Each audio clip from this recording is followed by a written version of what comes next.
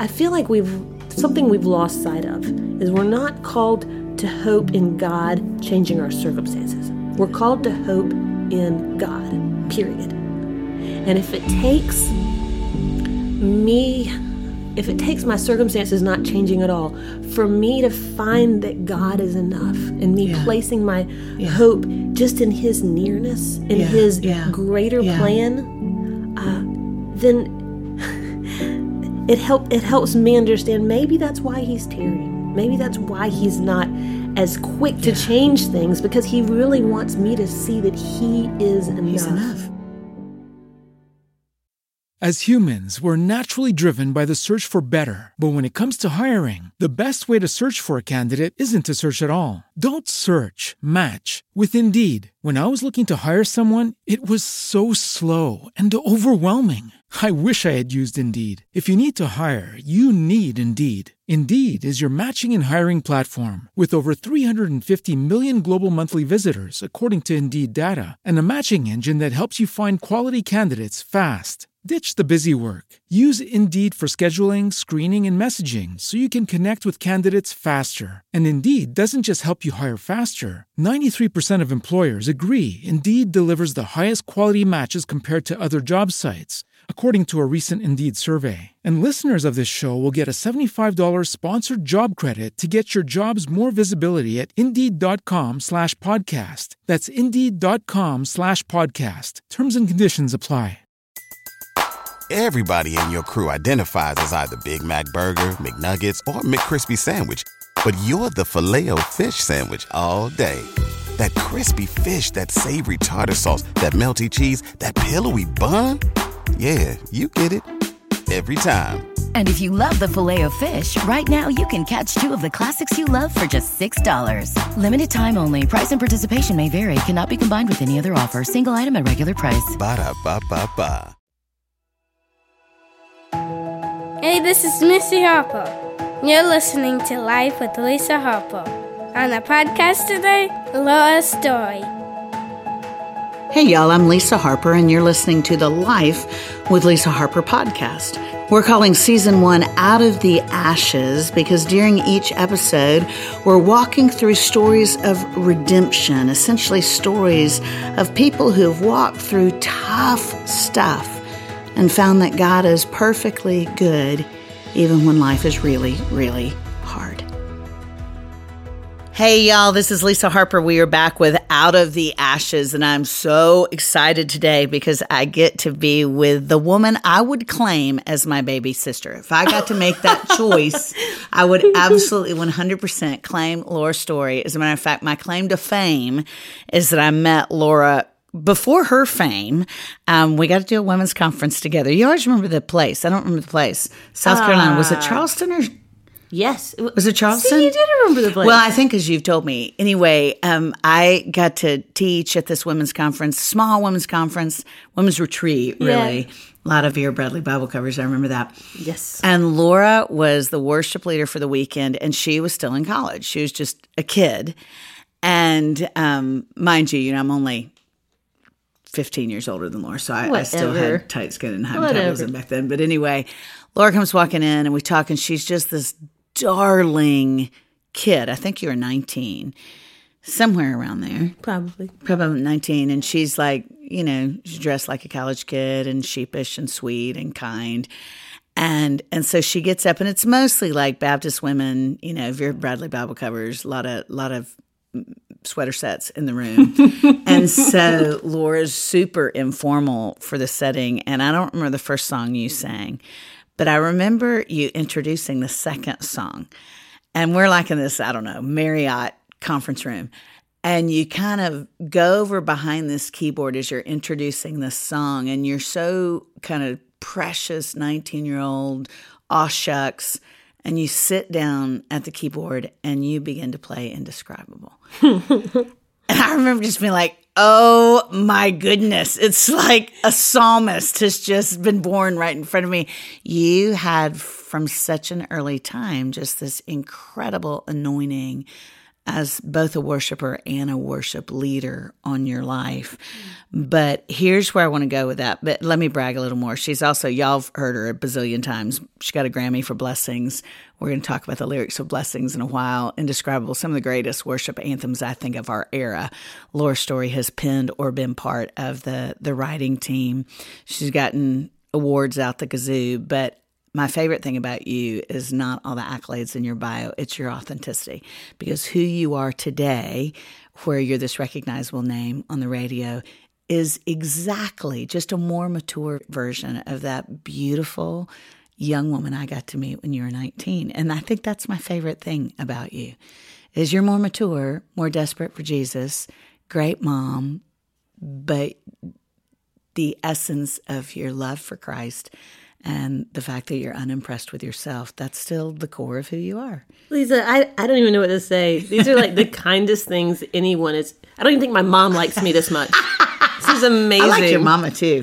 I think probably sometimes people, when they get around you, because you are a poet, you're kind of C.S. Lewis in tennis shoes, I think sometimes people don't say what they feel because they don't have the economy of words that you do. But I from that weekend, I have been pretty much a rabid fan. It's a wonder that they don't have a restraining order. Lisa, you were way too kind. Well, I think you rock it. But at the top of the show, we always do either ors. So this is fresh. I have not sent you this list ahead of time. You ready? Okay, this is really good. This is kind of like competitive. I feel like we're like just about to play ping pong or capture the flag or something. Okay, early morning, late night. Early morning. Appetizer, dessert. Both. No! I get it. Either or. Okay, we'll let you cheat. Okay, we'll let you slide on that one. I'm not very good at the rules. Football, ultimate frisbee. Football? I so thought you'd do ultimate frisbee. I don't even think that's a real sport. Well, I know, but you're like so cool and like, you just said I thought you'd do ultimate frisbee. Sport.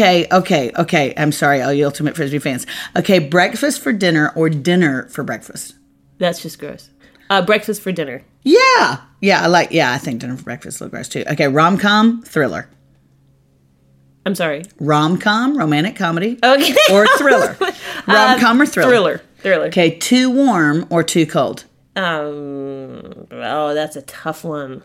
Oh, too warm. Because you're wearing like a giant sweater right now. It's like 400 degrees outside. Comfy. Okay, opera. Listen to this, musician. Opera or polka? Wow. That's like, really? Those are my only... That's it. You might have said Trump or Hillary. I wanted to make it hard for you. No, that is going to be fun. That's going to be awesome. Please keep it in, please. But you meant it in a totally Levitical kind of way. Okay, opera or polka? Opera. Okay. I'm going to stay a little further on that. Rap or Rachmaninoff? Rachmaninoff. Okay, all the way. I thought so. Okay, ninjas or pirates? Ninjas. Oh, pirates. Really? Okay. Oh, I like a bit. Okay, Peter or Paul? See, now I'm thinking Peter Pan because you the pirates. Paul over Peter Pan. Okay. Definitely. Okay, let's say John the Baptist or Paul. John the Baptist. Okay, let's say Mary or Martha. Which is the one that ate the food? I know which one prepared the food. I want to be the one that gets to eat the food. I bet you definitely Mary. Yeah, me too. And as the two girls that went to the mostly male seminary, we're the Marys. Yeah, we're kind of a little bit on the Mary side. I will sit here and listen to this teaching. Oh yeah, and you better bet I'm totally calling you when I get in my dissertation a few years from now because I'm totally going to just plagiarize every single thing you ever wrote. Bring it. Okay, final either or. This is in that same biblical vein, and it would be Speedos or board shorts. Definitely board shorts. Definitely. Are you talking about for me or for somebody like? Dude, I was talking about for a guy, but I like the idea of you in a Speedo or board shorts. Speedos, they just need to be banned. Gosh, I have to turn it. You're good. Here's where I want to go because I remember thinking this when you sang Indescribable and you set the song up. Would you mind setting up Indescribable? Yeah. So the song Indescribable, I did write in college, and I was driving from Asheville, North Carolina. So I'm from South Carolina. Right. Driving from my hometown, Spartanburg, South Carolina, to Nashville because I was going to make a record. I was this 19-year-old kid that once I got done with it, I think if you were to listen to that record, you would say, "You mean a songwriting demo?" I have that record and I love that record, by the way. It's so terrible. It's so bad. But I was driving and my radio had broken. I didn't have enough money to get it fixed. And so I was just kind of sitting in silence, but I was watching kind of like what David describes in the Psalms, where the heavens are declaring the glory of God. Yeah. It was just this amazing day where the sun was setting over, the Pisgah mountain range.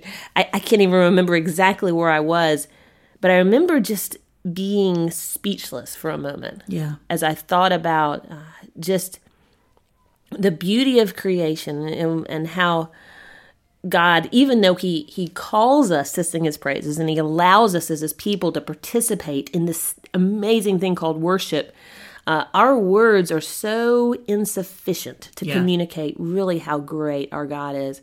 And so that's kind of how the idea of him being an indescribable God came from. Now I was going kind of in a different tact because I forgot that's how you set the song up. So I may have heard you introduce a different song because I remember you talking about a song you wrote. It seems like it was that same season when you experienced the death of a friend. Oh, yeah. There's a song called Poor Season. That was a long, long time ago. But I remember thinking for a woman this young to have experienced that much grief and have turned to God in her grief instead of to, why did this happen to me? That was where I was struck. I just thought you had incredible maturity to handle pain and trust God with it instead of demand answers for it. Yeah, I think with the song you're referring to, it really was more of, these days you don't hear a whole lot of lament. Yes. You look in the scriptures and you see it's a very appropriate thing, and that's what people do with their sorrow. Right. They bring it to the Lord. And that's right. And that song, Poor Season, I wouldn't have said back then, "Oh, this was a lament." But I think a theologically sound lament. Right. It really was just an admission of, man, life is hard. Yeah. And that brokenness because of sin, it looks like, people passing away long before before their time. And so thank you for saying that. I haven't thought about that in a long time. Oh, I remember being struck as you explained it because you were so young to talk about trusting God's sovereignty when you can't see around the corner of your circumstances. And I remember thinking, good night, that will preach. It was just such a sound understanding. And when I say understanding of suffering, it's like you understood somehow, some way, God is still good, even though this is wrecking me. Yeah. And I when then your story unfolded years later, some of the things God has called you and Martin to walk through, I never forgot you setting up that song all those years ago as a kid, long before you got married. And I thought God knew she would walk this in a way that brought him glory. And I thought of that so many times. So for the 2 or 3 people listening to you who have been living under a rock and don't know the cliff notes of your story, would you just, and y'all, by the way, this is in a book called When God Doesn't Fix It, which is one of the best books I've ever read. But would you just give people kind of the cliff notes of what God has allowed you and Martin to walk through from your marriage to today with 4 beautiful toe-headed kids? Okay, so Martin and I have been married coming up on 15 years. Oh, goodness gracious. Yeah. And they've been wonderful. And didn't y'all date in college? We dated in high school and then in college. Okay. But then there's a breakup and then there's another fellow, but then you came back to Martin. So it was kind of your first love. Yes. And our first couple years were pretty rocky. I mean, just normal marriage stuff. But for the most part, the hardest thing was that Martin was diagnosed with a brain tumor within the first 2 years of our marriage. And that is, I think it's hard news anytime to hear in a marriage, but especially as newlyweds, we had just learned how to, balance our checkbook. Sure. We had done, picking out China together, whatever newlyweds do. And all of a sudden we're sitting with this neurosurgeon that says, Martin needs surgery. These are the potential complications. Everything from, he may not make it through the surgery. He may completely lose his vision. And Laura, y'all are like 24, 25, your babies. Yeah. Okay. I think we were 25. And so we were, anticipating this surgery and honestly just an overwhelming amount of anxiety on my end. Yeah. The doctor said it's possible that he will wake up and not remember anything about his life beforehand. And so the idea of him waking up and not recognizing me, things like that. And sure enough, when he finally came out of the surgery, that after that very initial surgery, he says, as soon as he sees me, he says, "Laura Story." And I thought, oh, I'm so thankful he remembers me. Yeah. And then he says, "What are you doing here?" To which I'm going, I don't even know how to answer that. That is kind of a bizarre question. And I realized that he knew that he recognized me. He knew exactly who I was. He just had no idea that we were married. So I had Didn't you have to show him your wedding album? Oh, yeah. I showed him the wedding. I, tried to remind him. I was the one in the poofy white dress. Yeah. But the cool thing is, he was like, wasn't he kind of like, this is so cool. I can't believe I scored Laura Story. I'm explaining all this to him, and his eyes are, big as saucers. And he finally goes, "We're married?" Yes.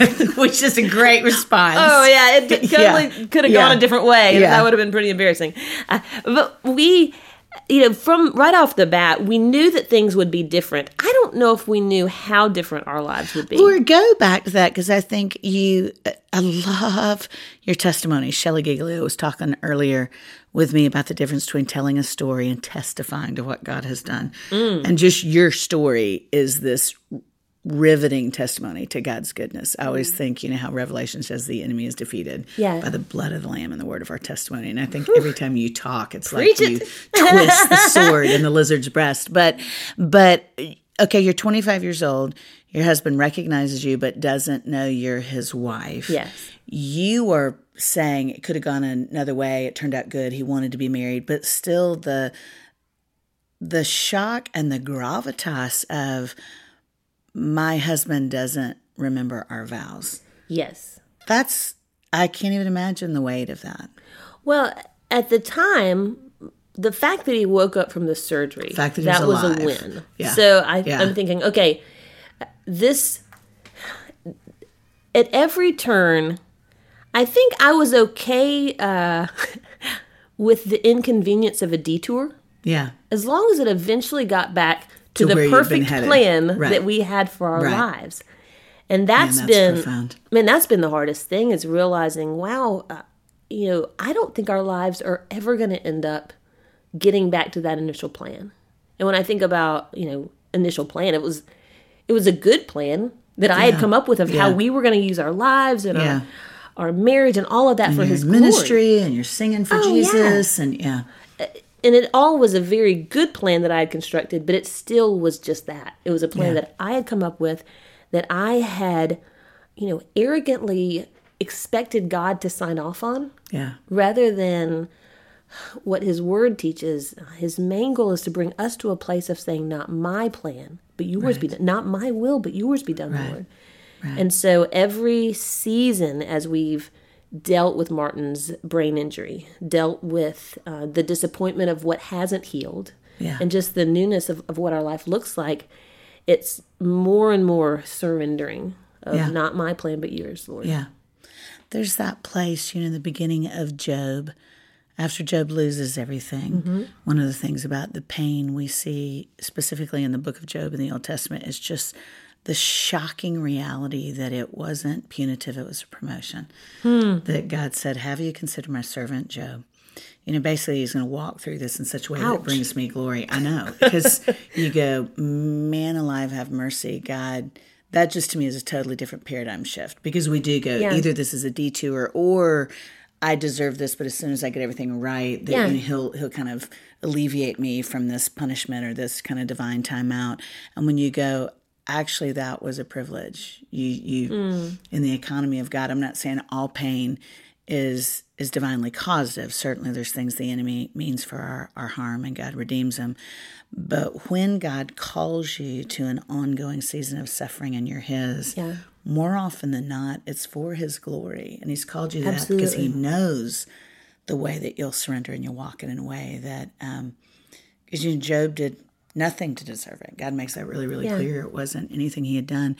But the thing that slays me is after he loses everything and everyone who matters to him, save his wife, who's been vilified, I think, unfairly. Yeah. Because I think, good night, she lost all 10 of her children, too. I can't imagine the shock. Absolutely. If I lost my one child, she lost 10 children, I can't imagine the things that would come out of my mouth. Anyway, it says he didn't sin in his response. It says he shaved his head. He tore his robe. Signs of very honest grief. I get so sick in Christendom of us trying to go, no, I'm okay. And I'm like, liar, pants on fire.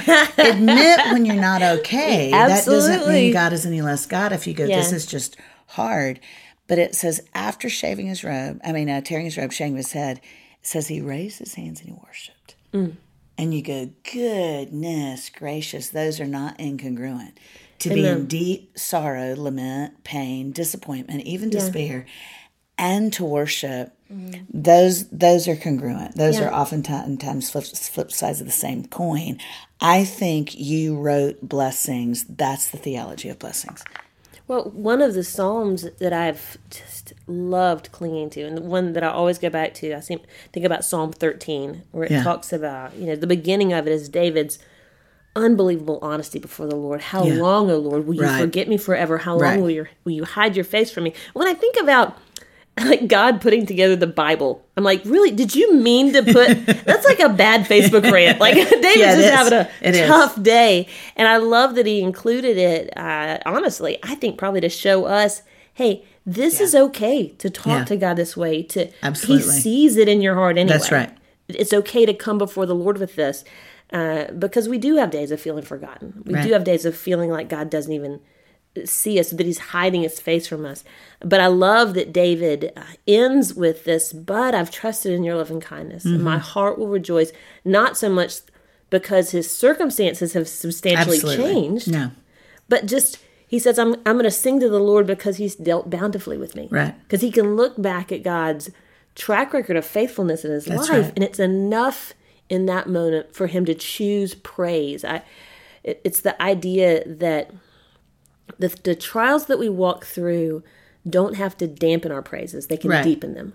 And that's good. They're That's so good. Oh, and that's what you see in the Psalms. Yeah. And I'm like a baby when it comes to learning this stuff. I really am. But that God is no less worthy of my praises just because I'm in a hard season. Right. Right.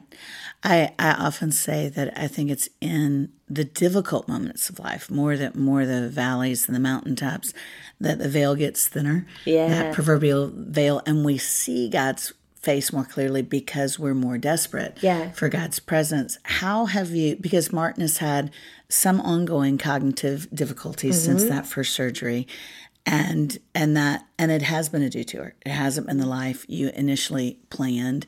How have you seen God's face more clearly in light of it not looking the way you thought it would look when you said I do? Wow. I think one of the things, growing up, I grew up in a fantastic church. Yeah. But every time I heard someone give testimony, it was kind of like a Christian Saved by the Bell episode. Oh, yeah. It's like, this bad thing happened, but then this happened, and now everything's great. It's wrapped up in a bow. Absolutely. And everyone has this tidy bow. Usually an acrostic. Yes. Yeah. And I felt, I don't know, maybe like I was doing something wrong, that ours it's just so open-ended. It's so ongoing. Yeah. Sometimes, I don't know what to do with it. Sometimes I feel like the church doesn't know what to do with it. What do you do when you pray for someone to be healed and they don't get better and they don't die? They just kind of stay broken. Yeah. And so I feel like in a lot of ways our family kind of lives in this broken state. Yeah. And if I didn't believe what Paul says about God's strength being made perfect in our weakness, then I would probably be more embarrassed that we've stayed so weak for so long. Yeah. But that's profound. We do kind of function in this broken state. A friend of mine about 15 years ago was dying of cancer, and it was her second round of cancer, young mom. And I went to the hospital, and she said, "Thank you so much for coming." It was her second time there. She had been there for several months. By the time I went to see her, and she said, "Lisa, not many people are coming to see me anymore." And I was like, well, I think it's hard for people when they go, okay, apart from a massive intervening miracle, which God can do physically. I don't know why sometimes he heals physically and why he doesn't. I think a lot of times it's more about eschatology than it is anything else. But I said, I think we're more comfortable with praying for healing or having funerals and giving God the praise that you're divinely healed. But the in-between time, because we have absolutely and utterly no control. Yeah. And it can get awkward. And she goes, oh, that's what I feel. She said, I feel like I am this kind of huge lump under the rug that makes everybody feel awkward. And so it's easier to dismiss me and pretend like I'm not here. And I just remember sitting in a room and I just sat there for a long time because I thought, and she did pass away. But it was a long, long time before she passed. And it was really awkward, even for believers who loved her, because it's like that, okay, we've been praying now for 2 years and it's like she's not getting better, she's getting worse, but how do we, but isn't done. It's an odd, life is not neat and tidy, especially when it comes to grief and suffering. I got to meet a lady in Colorado. We were on this radio program together because she had a very similar story. Her husband had a motorcycle accident and had a brain injury. And honestly, it's one of those stories that I heard and thought, wow, it made me very grateful for how my husband has responded to what he's walked through. Her husband, it's just a tough thing, but it had turned to alcohol and just the brain injury plus the addiction, which is very common with people with brain injuries. Oh, sure. So she shared this really hard story. And at the end of the whole thing, the radio host was hugging her by, and she said, thanks so much for coming. And I just know that things will get better. Oh. So then it comes to me, and here I am, Debbie Downer, and I hug her and say, hey, thanks so much for coming. And I'm not going to tell you that things are going to get better. Yeah. But I am going to tell you that you can get better. Yeah. Yeah. Because we don't, I feel like something we've lost sight of is we're not called to hope in God changing our circumstances. We're called to hope in God, period.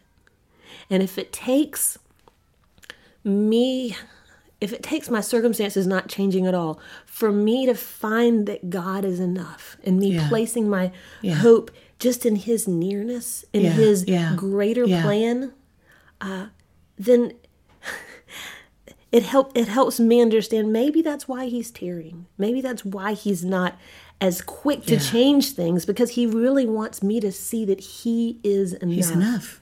He's enough. And when I look back on my life, even though it looks very different than what I thought it would be, he has been enough. Yeah. Say goodbye to your credit card rewards. Greedy corporate mega stores, led by Walmart and Target, are pushing for a law in Congress to take away your hard-earned cash back and travel points to line their pockets. The Durbin-Marshall credit card bill would enact harmful credit card routing mandates that would end credit card rewards as we know it. If you love your credit card rewards, tell your lawmakers, hands off my rewards. Tell them to oppose the Durbin-Marshall credit card bill. As humans, we're naturally driven by the search for better. But when it comes to hiring, the best way to search for a candidate isn't to search at all. Don't search, match with Indeed. When I was looking to hire someone, it was so slow and overwhelming. I wish I had used Indeed. If you need to hire, you need Indeed. Indeed is your matching and hiring platform with over 350 million global monthly visitors, according to Indeed data, and a matching engine that helps you find quality candidates fast. Ditch the busy work. Use Indeed for scheduling, screening, and messaging so you can connect with candidates faster. And Indeed doesn't just help you hire faster. 93% of employers agree Indeed delivers the highest quality matches compared to other job sites, according to a recent Indeed survey. And listeners of this show will get a $75 sponsored job credit to get your jobs more visibility at Indeed.com/podcast. That's Indeed.com/podcast. Terms and conditions apply.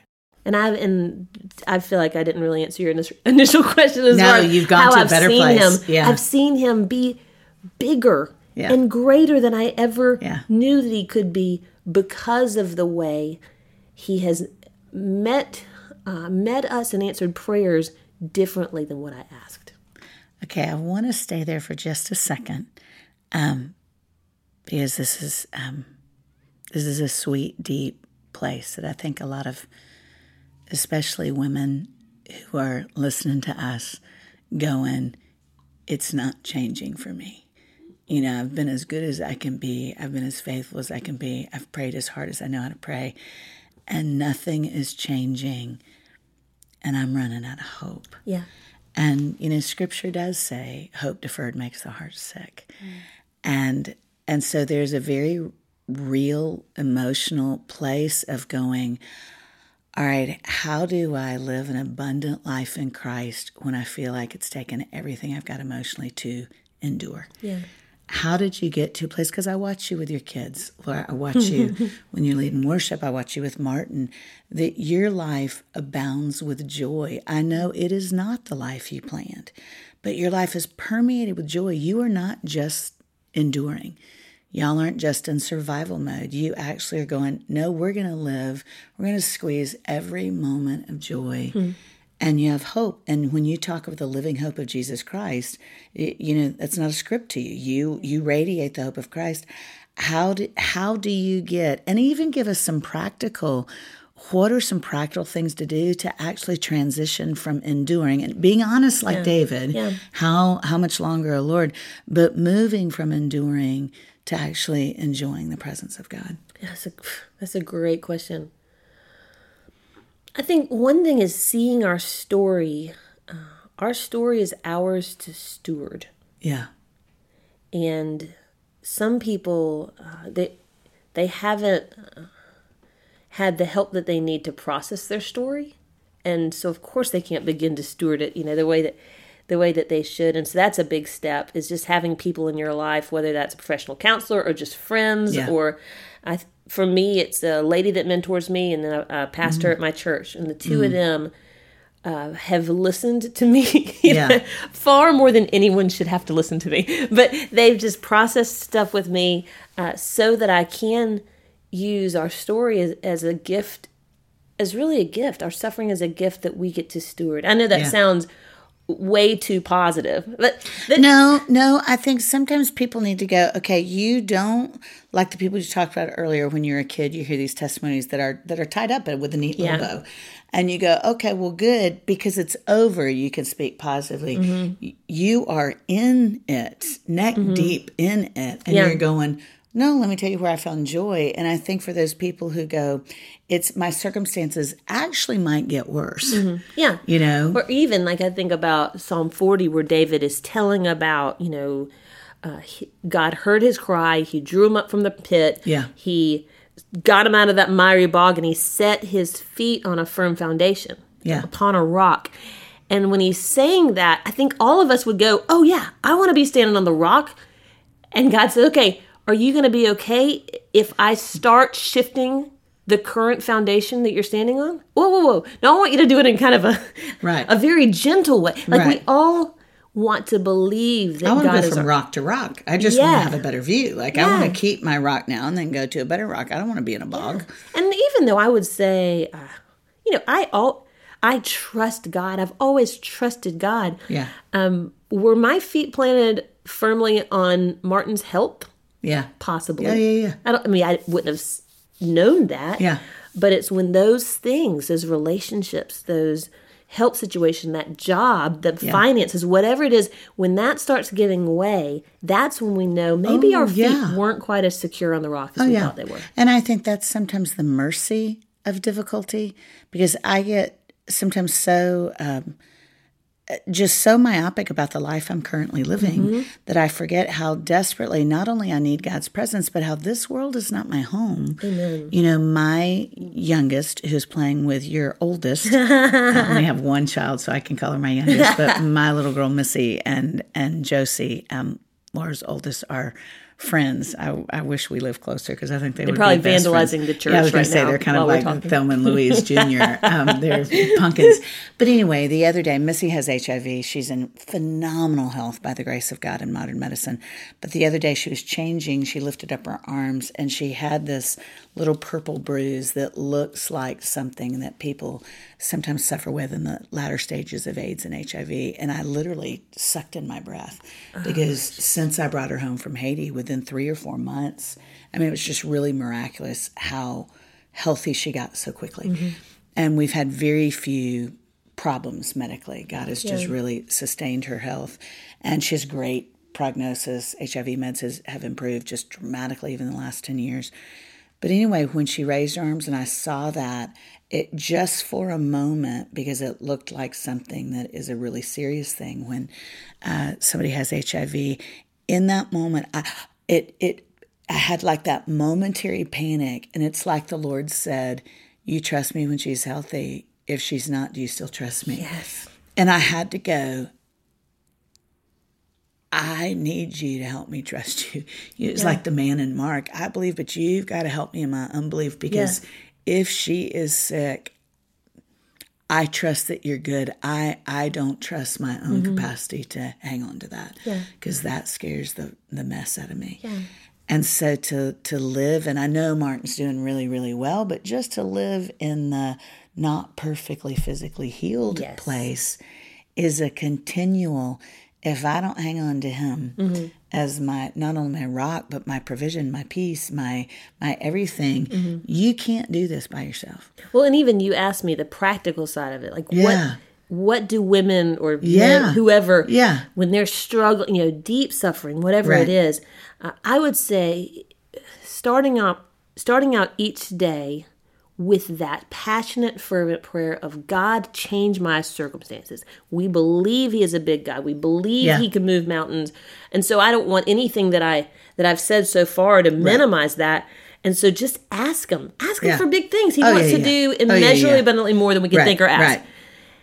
And then in that very next prayer, say, I trust your character so much that if you're not going to do it today, then there must be a good reason because of your love for me and because of your desire to see your glory. Like, there has to be a good reason. So tell me how I can live today. Right. Show me how you can be enough today.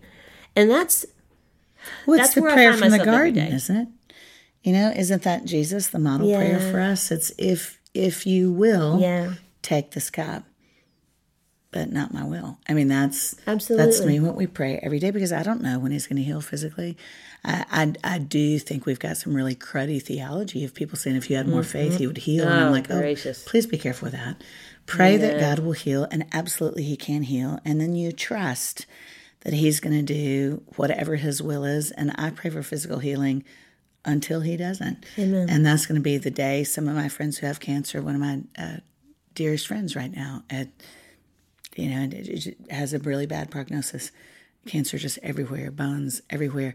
And so I will pray every day, and I am right now, some of us are fasting, that there will be a miraculous healing. Yes. And if God chooses not to heal her body physically, then I go, you know what? I trust him that in her passing, there will be glory and people will come to Christ. Yeah. But it is that kind of relinquishment. I am not good at keeping my hands open. I want to hang on to things, kind of white knuckle things.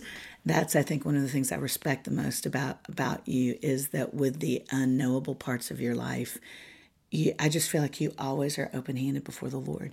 With your kids, with everything I see about you, just radiates this radical trust. So I don't know if you had to peel your fingers off. I need you to tell me that every morning. Oh, man. Come on, Laura, you've got this. Your life preaches to me. Okay, I could go 100 other places, but I just want to close with like two things because I want to be...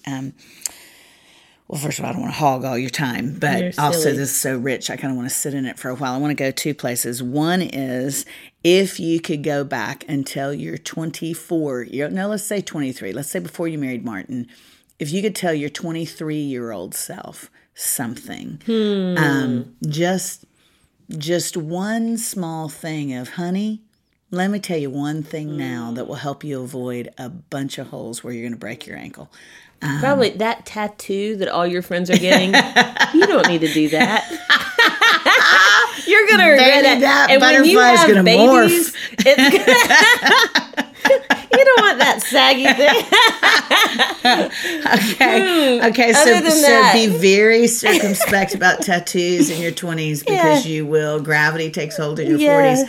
Okay. True. Anything else you would tell her with regards to her heart? Would you say guard your heart more as unto the Lord, or would you say open your heart more as unto the Lord? Oh, man, that's great. Man, I'd say, as a recording artist person thing, I think in some of my early years, I took the whole thing more serious. I don't want to say took it more serious. I think... Did you put more personal stock into it or more of your identity? I think I started reading my press a little bit, maybe. I had a realization. I showed up to a gig once, and they had like a cup of water. It was like not even like clean water. It was like murky water.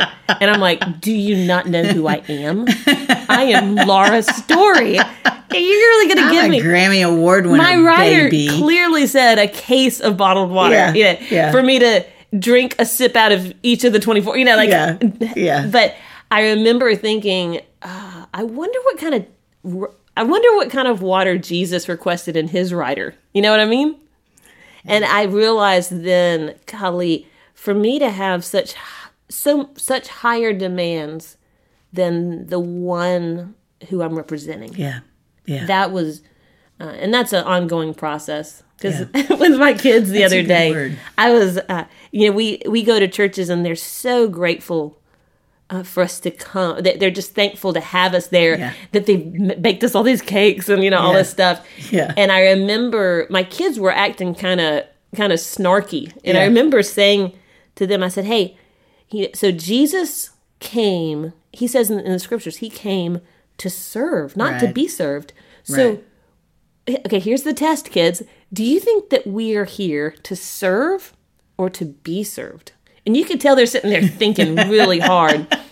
And Josie, my 6-year-old, finally says, I know I'm supposed to say serve, but ever since we walked in the door, everybody keeps doing stuff for us. And I thought, that is exactly right. In my heart, like I get tripped up with that as well. Because what I do for a profession, I have a microphone and a spotlight, and I stand on an elevated stage above other people. That's right. And it can... it's the antithesis of the gospel. Absolutely. We're sharing the gospel in a way that promotes idolatry. I know it drives me nuts. Oh, yeah. But just so I would tell my 20-something-year-old self just to stay on my knees. Yeah. Just to never let those things like spotlights and microphones trick me into believing that I am more than like the stance that John the Baptist took. Yeah. Saying, I am not the Christ. Wait to talk about the one who was coming. Yeah. When he says, are you the Christ? No. Yeah, absolutely not. I wish I was that quick to push away the fame and glory. It helped me years ago. I was on the road with Lisa Whelchel, who is famous for the show Facts of Life. And so Lisa's like this tiny, petite blonde. So we look nothing alike, but our names are Lisa, and we grin similarly. I'm a much larger brunette and do not get residuals from Hollywood. But anyway, women would wait in line for a long time to get my autograph, thinking they were waiting in line to see Lisa Whelchel. Oh, and wow. it was such a it's just this great heart check for me, because I had to over and over and over again go, ma'am, I am so sorry. Because they're just like, oh, you're kidding me. I've waited in line for 30 minutes and you're Lisa who? Yeah. And Lisa Whelchel would get really tickled because I'd be like, Lisa, if they see, because some of them would seem like so fanish that I thought. I see you guys looking alike. A teeny bit. But anyway, my head is like 4 times the size of hers, as well as my rear end. But I told her with the ones who seemed a little off balance, I would pretend like I was her. Yes. But would be real nice about it. That's kind. But it was such a good check to watch the disappointment in people, to remember I'm not all that. Don't read your own press release. And I think the trick is you don't have to think less of yourself to think more of God, because God thinks so highly of us.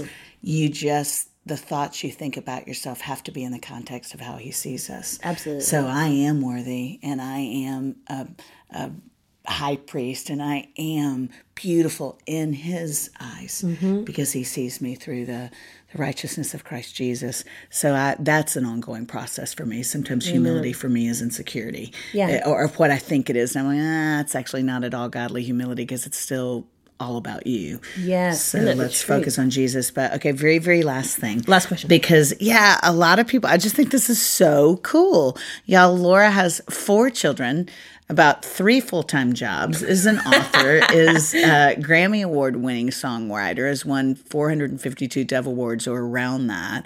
I mean, just tons of responsibility, accolades, all kinds of cool stuff. And you chose to go back to school to get your doctorate, which is just so cool to me. And you're just about to finish a doctorate. And is a doctorate in worship? So it's in worship studies, and my dissertation is on reverence.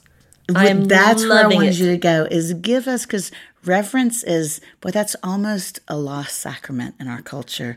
Give us just, as we think about what you've been saying, Lord, I am going to trust you, whether my circumstances change or not. Whether this is not just a detour, this is the trajectory for the rest of my life. I'm going to cling to you. Give us something from reverence that will help us hang on to that. Well, to summarize my 200-page dissertation in the next 30 seconds. No, reverence, how I kind of began to want to study this is a lot of times when we think about reverence, we think about maybe high church, historical liturgy, all that. But in where I serve, it's contemporary worship. And so I thought, okay, God, I want you to show me, like, what's at the core of your people revering you. Yeah. And what I've found is it's how God shows us that he wants to be worshipped. It's how he shows us in the Bible, how he shows up the church historic, theologically. And so just studying all of this support for coming before the Lord, not just worshiping him how we want to. It's like giving somebody a gift that you really like, but you forgot to stop and ask what they really like or what their word tells you that they really like. And so it really has been, it's been humbling for me as a worship leader that I find out that it's much less about me being a rock star on stage and much more about me coming before the Lord and saying, I really want to worship in a way that honors you, and not just in the songs that I singing songs that represent a high view of God and honestly a more realistic view of self. Yes. So many of these songs that I look at, it talks about, I'm going to do this and I'm going to do this. And it's like, Holly, can we just stop talking about yourself? So I know. Who are you worshiping? This is not quite clear. But just finding that reverence has been a sweet thing for me to study about, but also to come before the Lord and saying, I really want to revere you in the way that you're worthy of. A lot of people, they separate the Old Testament God from the New Testament God, right? Which in your studies, the Martian blah blah blah, but these heresies that date back to 4th century church, but we do it so often, even now. Yeah. We think about the God, the holy, wrathful, perfect God of the Old Testament. It's different than no. It's not any different. No. But because of Jesus, we can approach him, and so it should give us a confidence, but never a presumption. We should have the confidence. I love confidence, but not presumption. Well, when you said that, I thought one of the other little rabbit trails I could go on for a long time is, when people go, well, the words Jesus spoke, and I want to go, let's be clear. Our God is a Trinitarian God. And so does that mean Jesus wasn't speaking or involved in the conversation before he was incarnate Christ? So are the red letters of Jesus, is that the only time he spoke, or was he always God the Father, God the Son, God the Spirit? So do the words of the Old Covenant still carry the breath of Christ? Yes, I think so. Amen. If you have good theology. But that's one of those things where you go, oh, goodness gracious, y'all, we are too dumb for our own good. We're going to have to do like a separate podcast. I know. On just we need like theology. I know, geeky church history. Okay, Laura, I've told you like 4 times now. This is the last question. I promise. This is not even a question. This is something I want to tell you, because while you were telling your story with such grace, thank you, and such authenticity, and it's so God-honoring and others-honoring, I got this mental image. I've, of course, never seen her, but one of my favorite faith heroines is this little-known woman named Florrie Evans. And she was a 19-year-old girl in Wales, early 1900s. And she stood up. By all accounts, she was shy, probably, I don't know, not an Enneagram 8, is all I know. Kind of an introvert, had never been a leader in an overt way her whole life. But she stood up in an Anglican church, 1904, and just was so undone by the love of Christ that she stood up, broke protocol, and then she just said really loudly, she proclaimed, "I love the Lord Jesus with all my heart." And historians count that as the spark that ignited the Great Welsh Revival, through which about 300,000 people got saved. Wow. And when you were telling your story, I thought, Laura is a Florrie. Laura is a Florrie, because I can look back as a at least wannabe big sister at your life, and I see just concentric circles of revival everywhere you've been, because over and over and over again, with your mouth, with your music, with just your life, you over and over again say, I love the Lord Jesus with all my heart, and he's enough. Lisa, thank you. I'm going to have to start my own podcast so that I can take time to brag about you. Oh, I just love you. I've loved you. I truly have loved you from the beginning. Well, you have been... Something in you. And if I could choose a little sister, you would be my little sister. When you've been a big sister to me, and very and much... one day when we have more time... No, you got to stop. I'm not... I'm sorry. I'm your guest on your show. I'm sorry. And I would like to say something. You have been my big sister and very much a role model to me as a Bible teacher and just as a friend. I just love you. I love you too. I think we should go get matching tattoos, even if they will morph. Let's do it. Thank you so much for joining us on the Life with Lisa Harper podcast. If you enjoyed this episode, and I sure hope you did, I would really appreciate it if you subscribed and gave us a rating on Apple Podcasts. The introduction music was provided by my almost little brother, Tim Halperin, who also co-produces this podcast with me. Life with Lisa Harper will be releasing episodes on the 2nd and 4th Thursdays of every month. We sure hope you'll keep listening.